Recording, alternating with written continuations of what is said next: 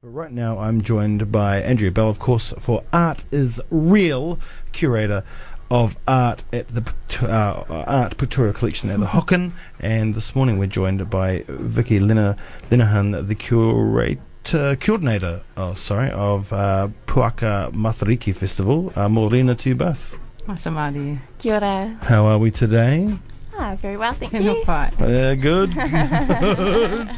Right. Now, today we're going to talk about a project within a project. Yes. Within the Order of Things exhibition, which is currently showing at the Hocken, which we talked about a few weeks back, and which is in its final days. It closes on the 15th of June, or is it the 16th of June? It's your thing. Anyway, it's on the website.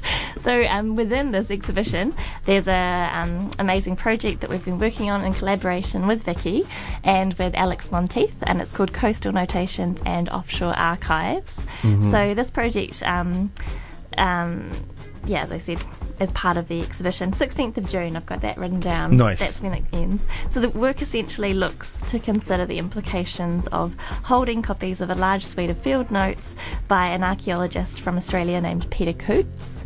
And these field notes, or copies of field notes rather, detail Coutts' archaeological digs at various sites, mainly across Te Mimi o Te Raka Whanua, Coastal Fiordland, Dusky Sound, etc., between 1965 and 1972 as part of his PhD research. And his PhD was titled The Emergence of the Fovo Strait Māori from Prehistory. Yay. A study of culture contact. We'll come back to that problematic term shortly. So during the exhibition, the Hocken is progressing the question as to whether we should source the originals and they should be returned to Otago, or specifically to the Hocken, and inquiries are being made as to contacting at least the Archaeological and Anthropological Society of Victoria, which is in Melbourne, Australia, which we believe Coutts was formerly a member, and they might hold those original papers. And alongside this research, we're planning a public program, which we can talk about shortly. The work is displayed inside the gallery as kind of a reading space. So we've got a table and chairs set up with photocopies of the field notes for visitors to browse. I think that's kind of enough of an introductory spiel, but I was thinking, Vicky, would you like to tell us a little about how you first became involved maybe in this research So I come project? from the GLAM sector, the galleries, libraries, archives and museum sector, so I understand how these museological practices work. I understand that intimately. It's and the reasons behind them are altruistic. It's about creating a really easily accessible archive for the general public to access the knowledge that belongs to all of us. And I've always been really passionate about the access of knowledge for everybody. Like we're looking at the Otago Museum here, and one of the beautiful things about working for that museum, I was the public programs manager for a few years, is that everything in that storehouse belongs to everybody. Access to it belongs to everybody, and the tauka that are housed in there in perfect condition so they don't deteriorate, cared for by expert kaitiaki so they don't deteriorate, are there for the long-term dissemination of knowledge so that we can understand who we are, where we are, and where we've come from.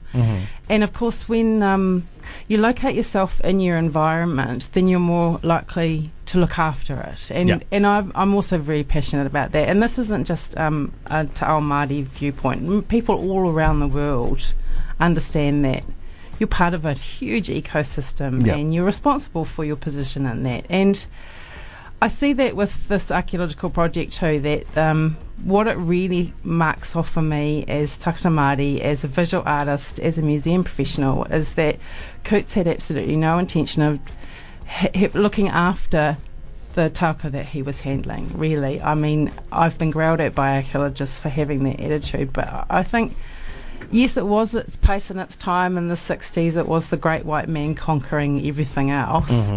His wife was on every one of those digs with him, and she's not credited once. He didn't ask permission to go into Aotearoa. He just went. He told us he was going. He dug over graves. There are missing artefacts. I think what's really important about this collection for me as a descendant of the people who are being studied is that, yes, it marks a point in time, prehistory, for archaeologists, but it also marks a point in time where we start to, as a public, question, is this okay? Mm-hmm. Is it okay for academics to ride roughshod over our own knowledge and not acknowledge it? So the underlying thing for this entire project for me is, where's the local story?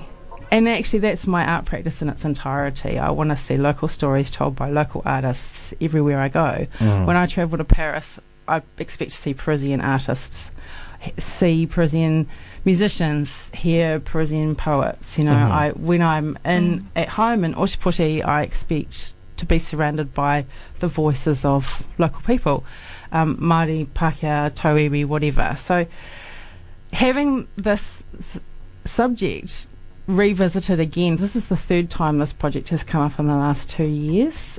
First of all, we started off at the Southern Museum and Art Gallery. Laurie Bowers, who's just graduated Masters here at Otago. We were digitising the archival boxes down there. This is the actual assemblages. So that's referred to in these field notes. That's right. So the field notes that are at the Hocken, where we first contacted the Hocken librarians during this period,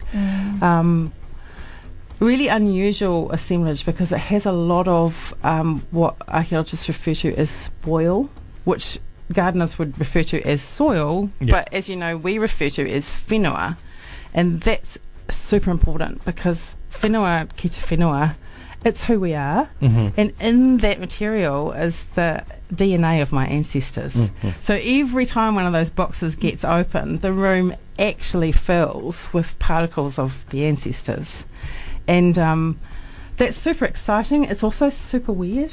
You know, you had like ancient dirt being breathed in, but another thing to remember about middens and archaeological assemblages is that they're rubbish piles, and we don't know what wasn't discarded into that pile. So the material gives you a really finite amount of data, another thing that needs to be recognised in archaeological collections. And the field notes also refer to a lot about the calculations that they do for calorie output. So archaeologists like to try and figure out what these people were doing based on the amount of food waste that's in these piles. But if they bother to ask the locals, we'd be able to tell them what they were doing because they're our ancestors. We know what our grandparents were doing because they used to tell us.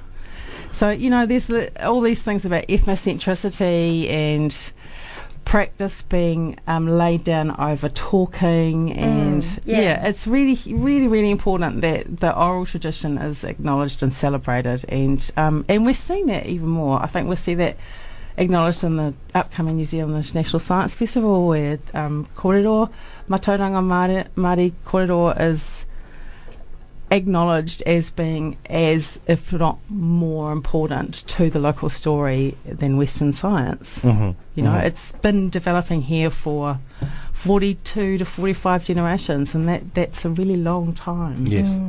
Yeah, and beyond too. Obviously, stories like the importance of Puanga or Puaka in our dialect, and Matariki, they're thousands of years old, those stories. I first came across this project, I think it must have been in its second iteration, just from reading about it online, actually, at St Paul Street. So Alex Monteith was presenting an exhibition with Vicky and several others that we've started to mention, and it was called Coastal Flows, Coastal Erosions, I think. That's right. And that was an exhibition whereby the gallery was, I guess, used as kind of a space for processing some of these materials. So we moved that digitisation project from Southern Museum and Art Gallery to St Paul Street Gallery at AUT, and that was really lovely for me because I am a graduate of AUT, and that public interaction's super important. People were encouraged to come in and ask questions. We saw a little bit of that in Invercargill, but much, much more in Auckland. Obviously, the population's bigger, and with students moving through, curious students too. academics who made a point of specifically of coming to Tautoko, the kaupapa of disseminating Matauranga Māori to an audience that wouldn't necessarily understand that even exists.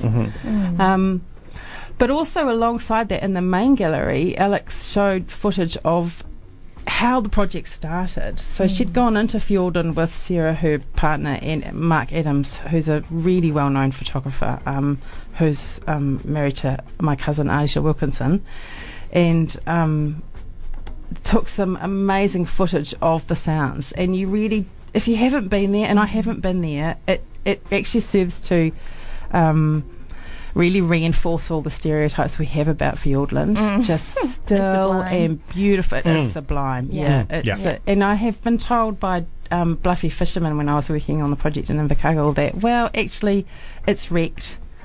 You know, it's the evidence of human interaction over the last 250 years is bleak. Yeah, there are warbs everywhere, and you know they're wealthy because they've got great catch there. There's a lot of fish. But that's why we were going in there.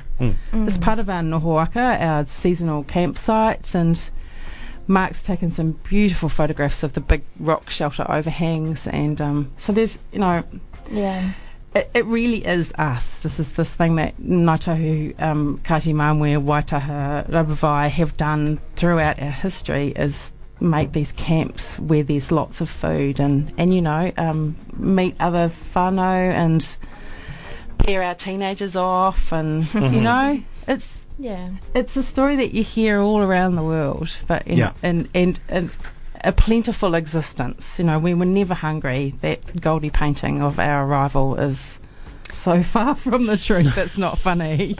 So we're continuing these installations, and this project is ongoing. It will take. There are between the 300 odd at SMAG and another 50 to 100 boxes here at Otago. We've got years of work ahead of us, which is a little bit frustrating for me because I'm really excited to see something happen. But the opportunity to talk about the project and to inject my visual artist's perspective, even though I understand where the archaeologists are coming from, and I get a little bit of the tuahiri auntie on, and it's like, actually, that's not okay. Remembering that when you say prehistory and say we were illiterate before that point, because that's the day that we met the first sealer. Well, I'm pretty sure that the sealer wasn't thinking about writing a love letter. You know? He was just getting in there. We did have a written language. We do have a written language. It's just not the Roman script. But the term prehistory has always been quite problematic. So it's really good to talk about these things. And for maybe sometimes for me to just let it go. That's good advice too. It sounds wonderful, and it's great because, you know, this is, like you said, this is the knowledge of our land, and it's something that we don't really look at too much or know too much about. Like we look to places like Athens and Phnom Penh, and actually our history is more exciting because it's ours. Exactly. I mean, we don't even know much about stuff about the people from Parihaka coming down and building things for Pakeha. We hardly know about these things. Again, ask the locals. Ask the questions in the correct way. You know, if you're not polite, then why would they give you a decent response? But Maui shows us that with, you know, he chats up Grandma and she gives him all of his fingernails. Because he asked the right way. All right. So this is ongoing. Up till the 16th. 16th. That's right. 16th of June. And as I say though, this project is kind of ongoing because this research will continue. And we are working. We haven't got a date confirmed yet, but we are working on presenting a public program in a little while. Kind of focusing on this. As soon as we've got a date, then Andy will be able to broadcast it. And what's going on with the work to get these field notes back from Australia? emails. Yeah, so we're progressing that at the moment with our head archivist. Yeah. So working on that, but again, we'll try and make that information public and transparent as well. All right, Vicky, what's coming up with Puaka Matariki this year? We've aligned the dates this year with teaching from Tohunga Kokorangi Matamua, who's actually travelling down to Ōtepoti, Dunedin, for the New Zealand International Science Festival. So we will hear from him. There's a coincidence with the festival dates this year. It's also the winter school holidays. Yeah. And the first week is also the NZISF. So that's actually great for me, because it means that kids can participate in all of the daytime activities as well. It's a family festival. Obviously in Dunedin it's absolutely midwinter. It's dark most of the day. Yeah. It's freezing cold. We love that though. No, but it's perfect, Yeah. because it's obvious that it's the time to be indoors. And when you're indoors, you're sharing stories, and sharing stories is sharing knowledge, and that is what Puaka Matariki is all about. So going with Rangi's dates means that it's the 6th to the 22nd of July this year. We've pushed it out a week. Last year we found that 1 week wasn't long enough. Yeah. We could not squeeze the 41 events from last year into 1 week, so it did stretch out a little bit. I'm in the process of drafting the final copy for the program, so I can give you a couple of highlights. All right. Whānau might be interested to hear that Brockville School is putting on a Matariki Vintage Portraits event, and I have had, I think that'd be so much fun. Yeah, just acknowledging that connection point of settler and mana whenua contact of, and we're all really proud of our mixed heritage, all of us, and some of those sittings can be a heck of a lot of fun too. So that's one thing that will be happening. And Anne-Marie Jackson from the Phys Ed school here, just there, she's brought together a kaupapa waka program. Still don't have confirmed dates and venues for that too, but she has got funding to bring out Chad Python, who is one of the tohunga navigators from Hawaii. So that's going to be super exciting. Hotodua Barclay Kerr is coming down as well. So between Rangi and Hotu and Chad, there will be some super exciting conversations happening too. So that's just two of the things that I'm really excited about. Yeah. I'm just so it's so awesome that a lot of the schools get involved. Super important to acknowledge them, that the population here is we may be fair skinned, but we're still Māori. Yeah. And we love being celebrated. You know, I mean, it's so different from when I was a kid, and it was just for kapahaka, and that was it. Yeah. There's all these other exciting things about our culture too. So, and that we're not jealous about it. We don't keep it to ourselves. Yeah. So, and that's the Scottish town. We like that. We love sharing knowledge and dunny done. Bro, well, thank you both for coming in this morning. It's been a pleasure. Get along. You've got what's the date today? You've got 10 days. Yeah, 10 days, come along. and then get amongst and get ready for Puaka Matariki Festival, which is, like you said, happening at the same time as the International Science Fest, which is amazing as well. A lot of things going on then. I think winter's my favourite time of the year. There's just so many things going on in Ōtepoti. It's amazing.